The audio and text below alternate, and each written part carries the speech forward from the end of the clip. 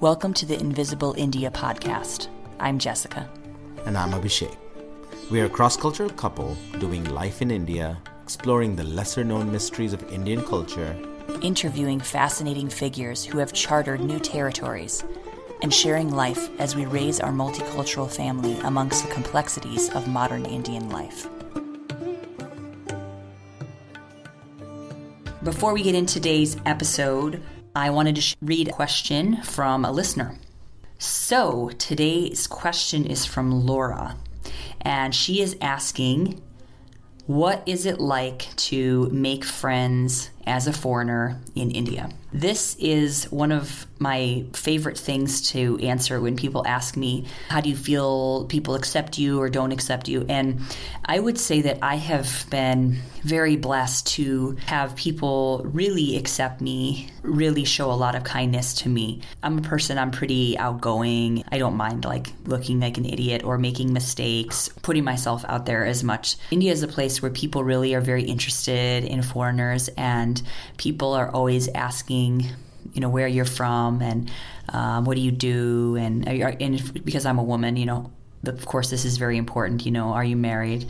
शादीशुदा है? कितने बच्चे हैं?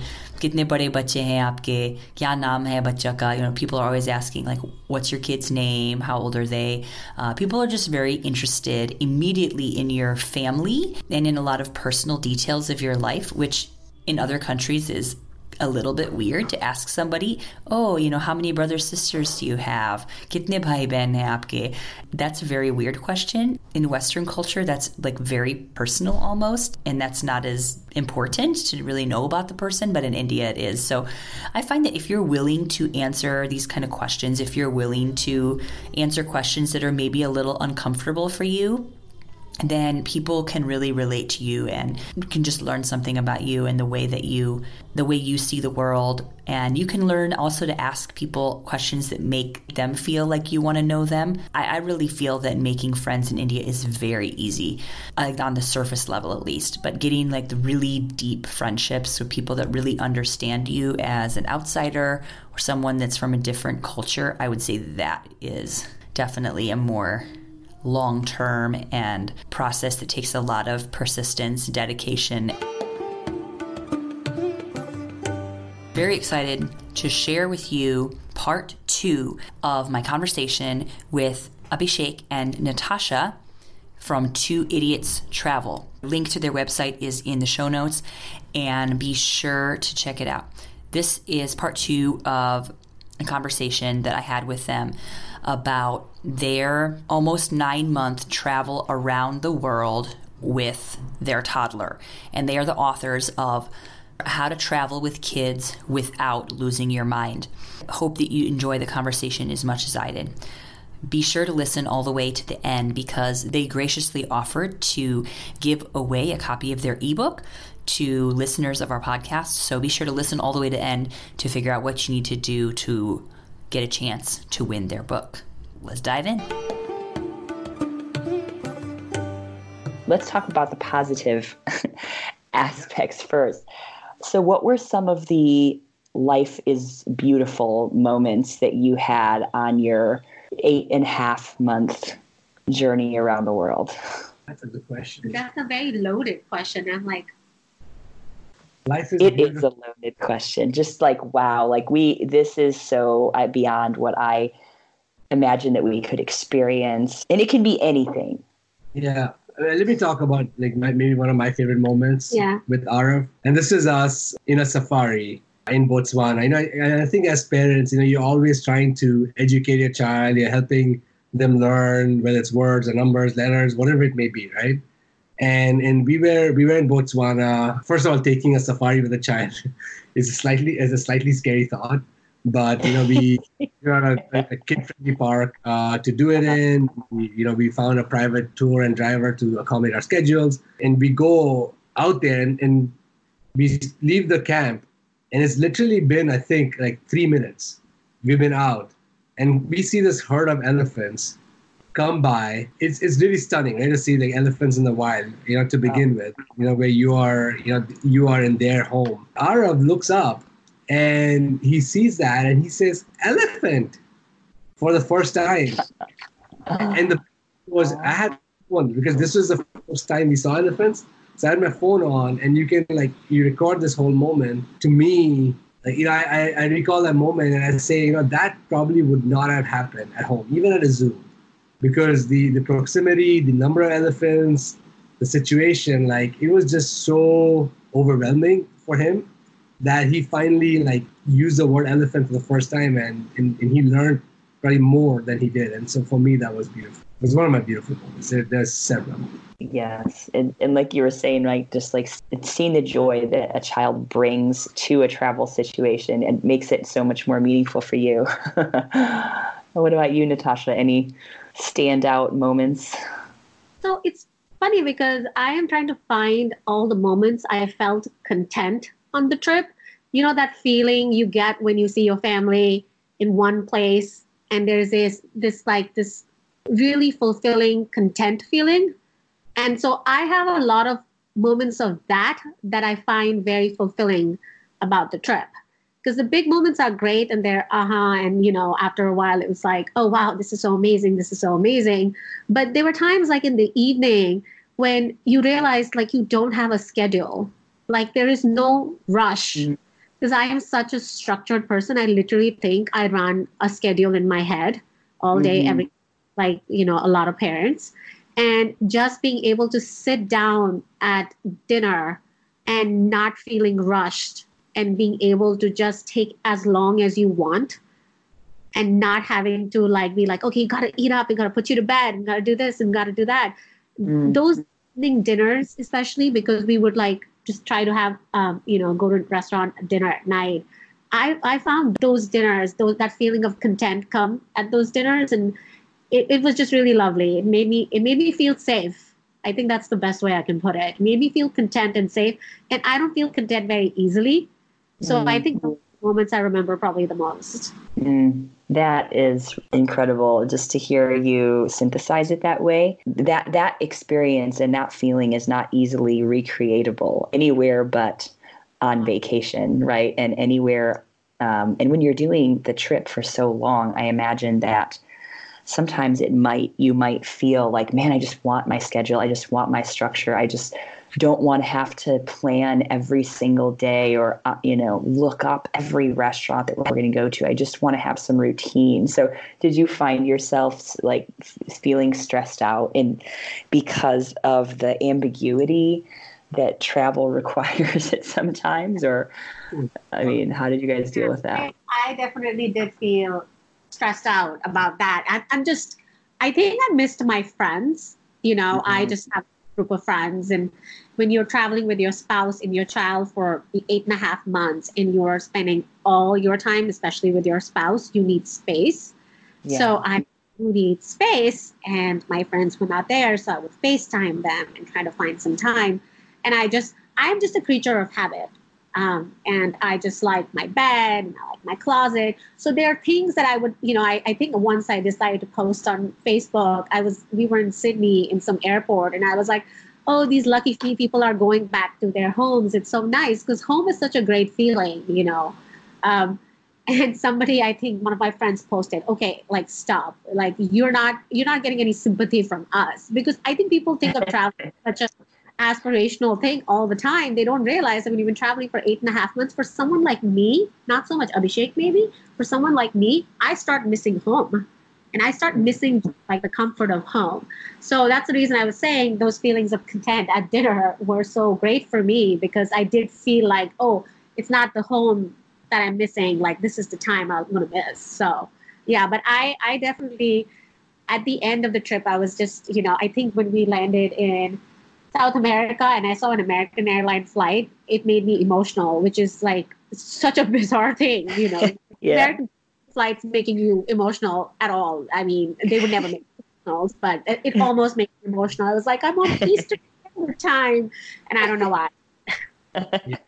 Yeah, I was the complete opposite. I did not initially. I was skeptical on coming back. The trip was my idea. The good news, Natasha, speaking of planning, Natasha did not have to plan.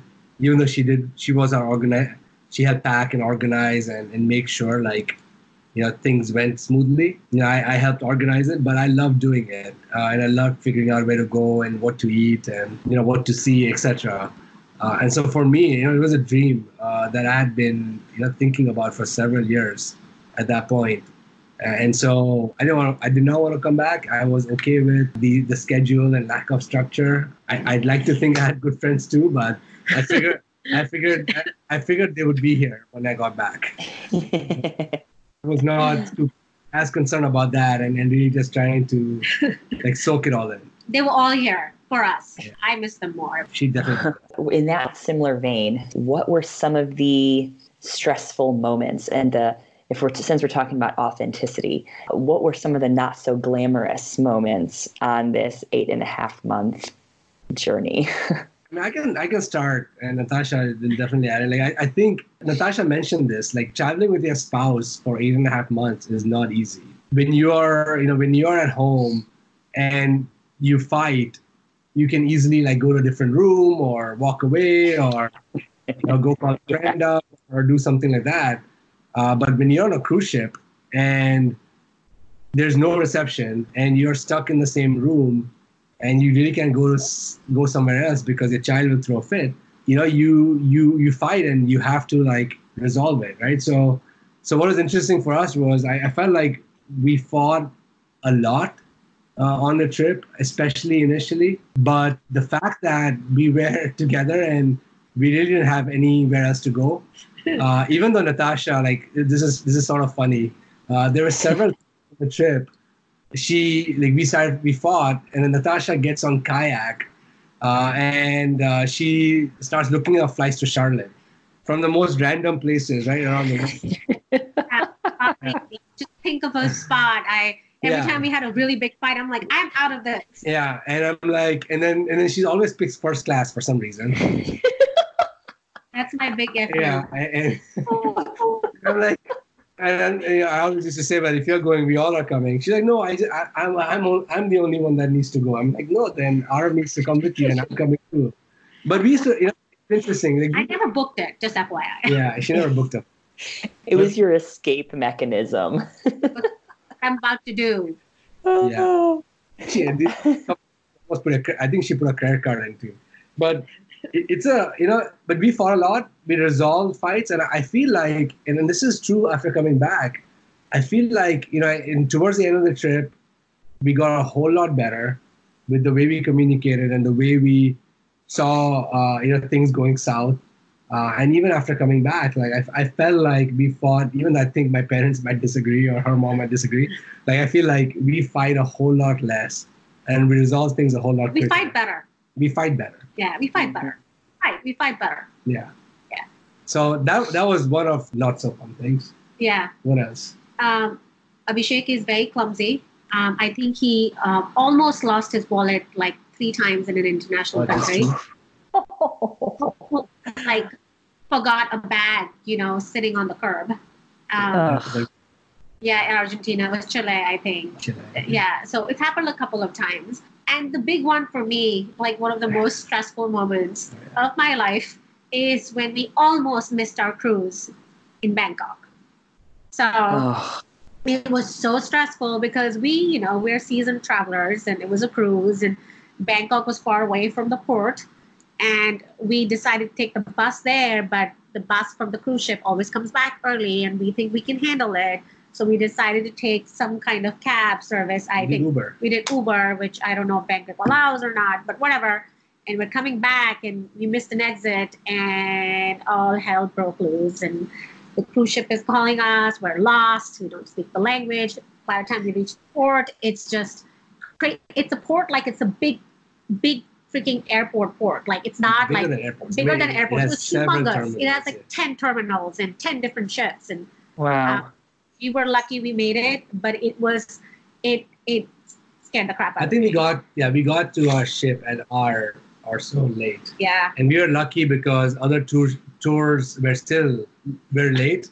And so they don't, they'll wait on their excursions. Yeah, we were lucky, but it was so terrifying that every time I think of getting off the cruise, our book has tips on how to make sure that this does not happen to you.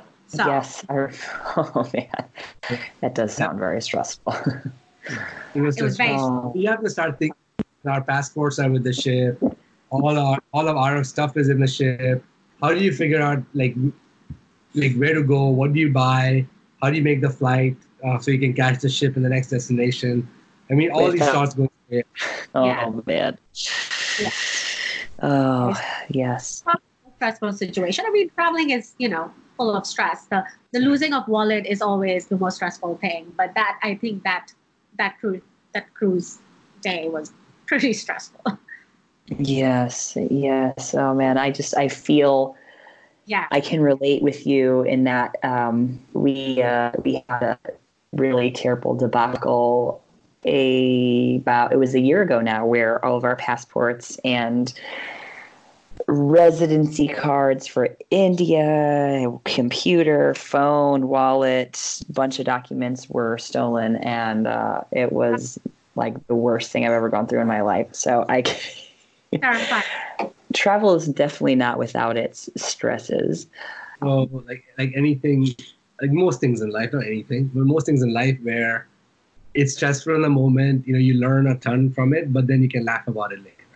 And you can say, man, great experience. Yeah, the Bangkok thing I can laugh about, but it's left a memory in my head of when I need to go back to the cruise ship. Yeah. Yeah. So you talked a little bit about how you guys grew closer as a couple. You talked about how you learned to deal with stressful situations. I mean, you guys are already a multicultural family. You have lived in several different countries. You speak multiple languages. But I imagine that even as a multicultural family, your picture of the world got even bigger. What were some of the big picture cultural takeaways that you have with you? I think we had traveled a lot before, before Arav also. And I find that something that gets reinforced all the time, that people around the world are actually all the same in some ways. They all just want the same things. They all want like safety, security, they want to provide for their family. They all just want to live good lives. Like they might be speaking a different language and doing it differently, but they all kind of want the same thing. It's just like sometimes you think of people in different countries as so different. And then you get there and they're like, oh, I just want my kid to have a great education. And you're like, yeah, that's what I want for my kid too. And that's really it. Yeah. So I'm always surprised by how similar everyone is more than how different they are. I think, that's a good one. And, for me, and this is sort of like piggybacking on this point, one of the more seminal experiences I had, when people ask us what are most like kid-friendly countries when you travel the world, where, I would say, we always put Spain on top of the list, but, a lot of people expect that. Like a lot of places in Europe, especially Southern Europe, are like just super kid-friendly. And then one of the other countries we mentioned is China. And, this was like super surprising to a lot of people, especially the US, considering some of the tensions that are happening in today's world between the States and China. But when we went to China, it was weird to see how much people loved and adored our son. Grandmothers were concerned for whether he was too cold. Yes. Teenagers came up and asked if they could take pictures with Arav, not us. The craziest experience we had was, we were at a restaurant, right? This is in Beijing. We go to eat at a hot pot restaurant. It's one of the top hot pot restaurants in the country, in the city. And we walk in and they say they said it's like a 1 hour wait. And we're like, that's fine. In China, it's cool. If you wait, they give you a spot and you can get manicures done and all these fun little things fancy done. Stuff, yeah. Yeah. And so, we take a spot expecting to wait for an hour. And they come and call us in 10 minutes. And I think a part of it was because we had a child with us. They gave us a table very. And he was asleep. Right? And so it gets even better. So we get to our table. He's sleeping in the stroller. Natasha and I are looking at the menu and stuff. And, we look up and, we expect the waiter and folks to come. And instead, we see a couple of folks moving a crib, like basically rolling a crib. Yeah. To our table. Yeah. Can you imagine this? an actual like big crib, like wooden crib on wheels to our table, because they saw the child was asleep and like, all right, let's get a crib so we can put him in the crib. In the crib. And of course, up then he throws a fit, and we try and get him calmed down. He's not really eating any of the food there. And so every 10 minutes, they are bringing a different type of food that he might eat. Yeah, they bring fruits, they bring carrots, and they're literally like huddling together trying to figure out how do you get him to eat food. They bring him toys. Yeah, I think they were more concerned about his food than we were. We were like, we're just going to give him chips. It's okay. And pistachios. Yeah. He's decided not to eat like what his snacks are. Whatever. But it was incredible. Like to watch that type of care for the child from some other country was amazing for us. And that was to my first point. Like when you travel around the world, you see how much people care for kids and how much of they don't consider them a nuisance at a restaurant. Because I think sometimes you start thinking that way, especially I think specifically living in the US. It's amazing how embracing and great people are about, people who are visiting their country, and they're such gracious hosts. Of course, there are bad people everywhere, but most of the times when you go to another country, people are just very, they want to educate you about their culture. That's their favorite thing to do. Like, who doesn't love that? Wow, that's incredible. I love hearing that. And I feel that that's some of the things that traveling like this does is it totally opens up your worldview and breaks major stereotypes. And so that's such a valuable thing that you guys are bringing, is to help other people to understand new ways of thinking, having more curiosity about other cultures and other places. Really appreciate you saying that, sharing your stories. One last question. So we talked about how you guys relate to each other a little bit, not differently, but just relating to each other in a slightly different way after having such a different experience. So what did you guys each learn about yourselves on this journey and through this process? In spite of my structure and in spite of how much I wanted, I am able to embrace challenges and be a little more flexible as a person, as a parent, and as also a wife. Because I am extremely structured in my head and I like things very organized. I was willing to let go of it, find a way to find structure in the chaos. If you had asked me this 10 years ago if I had taken such a trip, I would have said no. And, I'm also very afraid of flying. I don't think people understand that, and they're always surprised to hear it. Wow. I am terrified of turbulence on a flight, and given I did get turbulence on a plane, but I'm always surprised by how I can push through it. So I always, realize like how I can push through things, I can accept challenges, and people are always stronger than they think they are. And when they're put in a situation, they definitely learn how to deal with it. It's good to put yourself in challenging situations because you will be surprised. You'll always surprise yourself. So I think I surprised myself by surviving the trip. Yeah, I mean, I'll tell you, like from my perspective, Natasha, I'm super proud of Natasha. She did like crazy stuff that, like taking a helicopter ride with our son screaming. He screamed for 15 minutes. For 15 minutes straight, like, and then she's terrified of heights too at the same time, like. And there's a lot of experiences that we had that, like, for me is not a big deal, but for Natasha is a huge deal. And she started off negatively or like scared. Yeah. But then eventually like willed herself to actually do it and go through it. And so I'm a little like, I think one of the big things I learned about ourselves is I feel like her and I together can do anything. Yeah. Because we complement each other, we can support each other, and we eventually get through it. So even when situations come up, and I remind her all the time, like, hey, we've done a trip. We left our jobs. We took a trip around the world. Like, this is not a big deal, right? Because we've done worse and we've done more. So I think it gave us strength as a couple. Yeah.